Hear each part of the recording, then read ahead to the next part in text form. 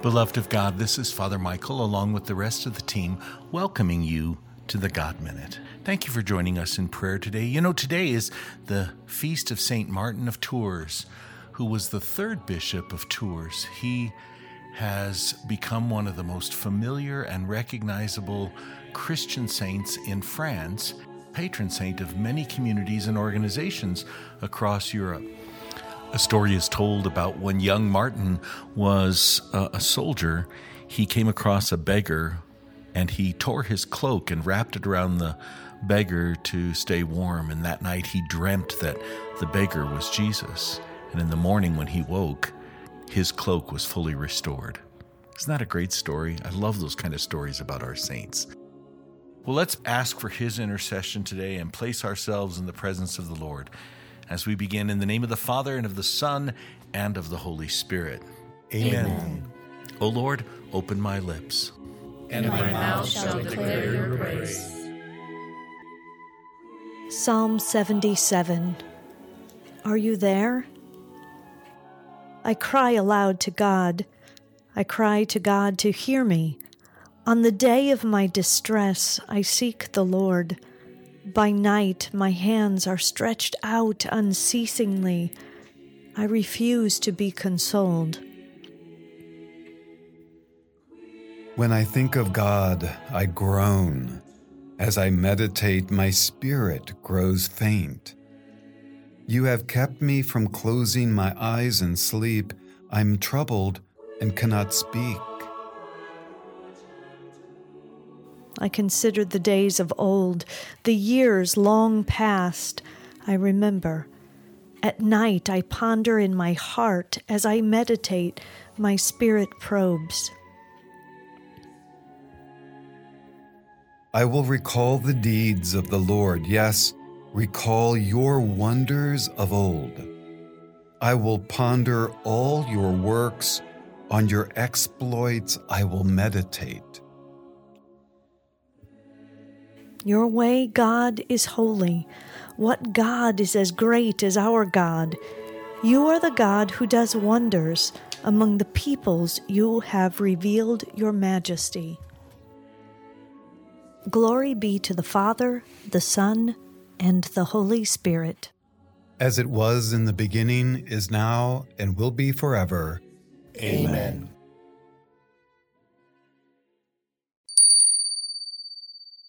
A reading from the letter to the Romans, chapter 8, verse 18.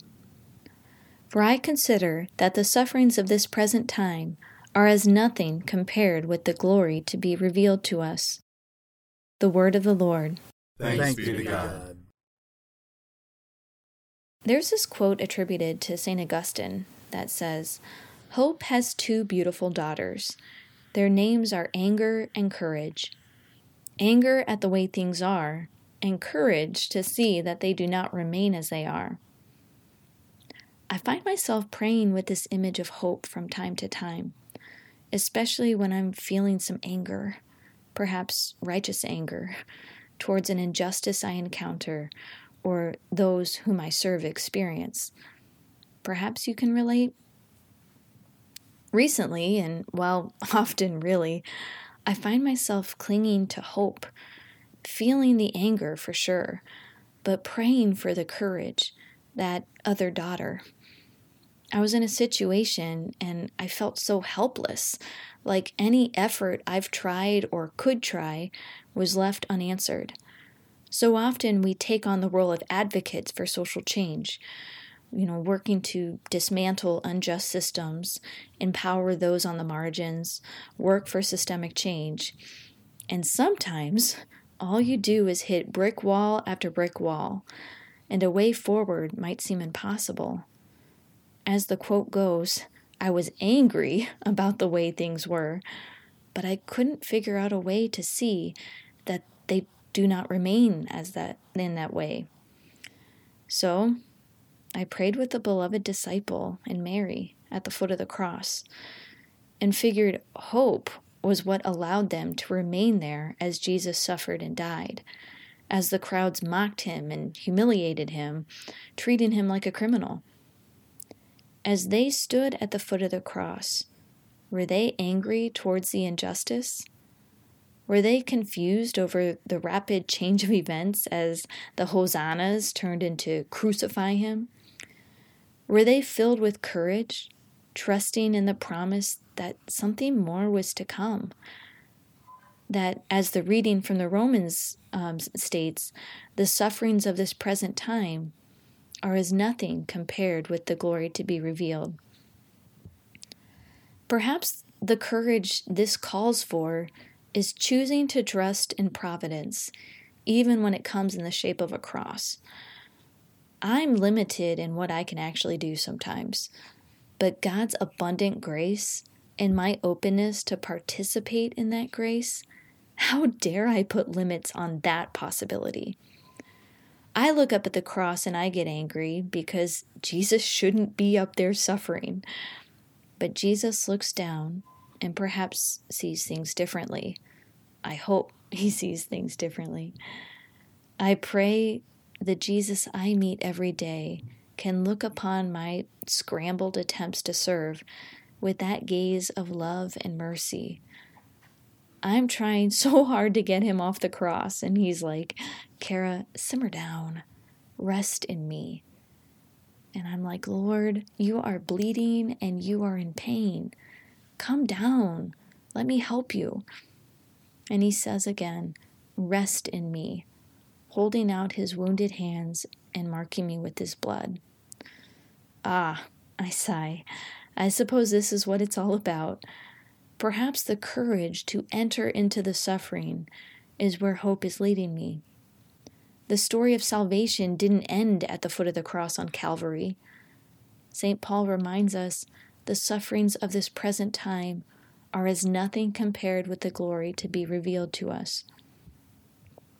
So as you go about your day, perhaps you're experiencing some of this righteous anger, or find yourself with the beloved disciple and Mary standing at the foot of the cross.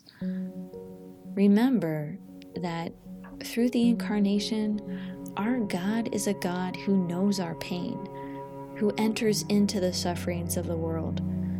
When I look around and wonder, where are you, God? Why don't you make this stop?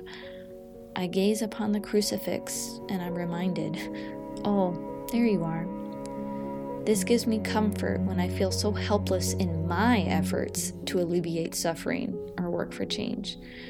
Jesus accepted the cross and transformed a torture device into the greatest symbol of sacrificial love. What was created to inflict harm ultimately gave life. I choose to trust in that power and hold on to hope with both daughters, anger and courage.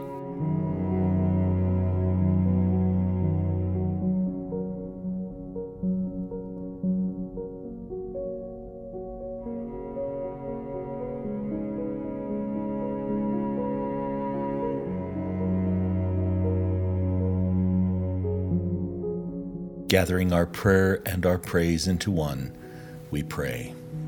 Our Father, who art in heaven, hallowed be thy name. Thy kingdom come, thy will be done, on earth as it is in heaven. Give us this day our daily bread, and forgive us our trespasses, as we forgive those who trespass against us. And lead us not into temptation, but deliver us from evil. Amen. Let us pray. O God, who are glorified in the Bishop Saint Martin of Tours, both by his life and death, make new, we pray, the wonders of your grace in our hearts, that neither death nor life may separate us from your love. This we ask through Christ our Lord. Amen. The Lord be with you. And with your spirit. May Almighty God bless you, the Father, the Son, and the Holy Spirit. Amen. Brothers and sisters, thanks so much for joining us in prayer today. I hope that you have a wonderful day. Take good care of yourself and one another, and we'll see you tomorrow. God bless.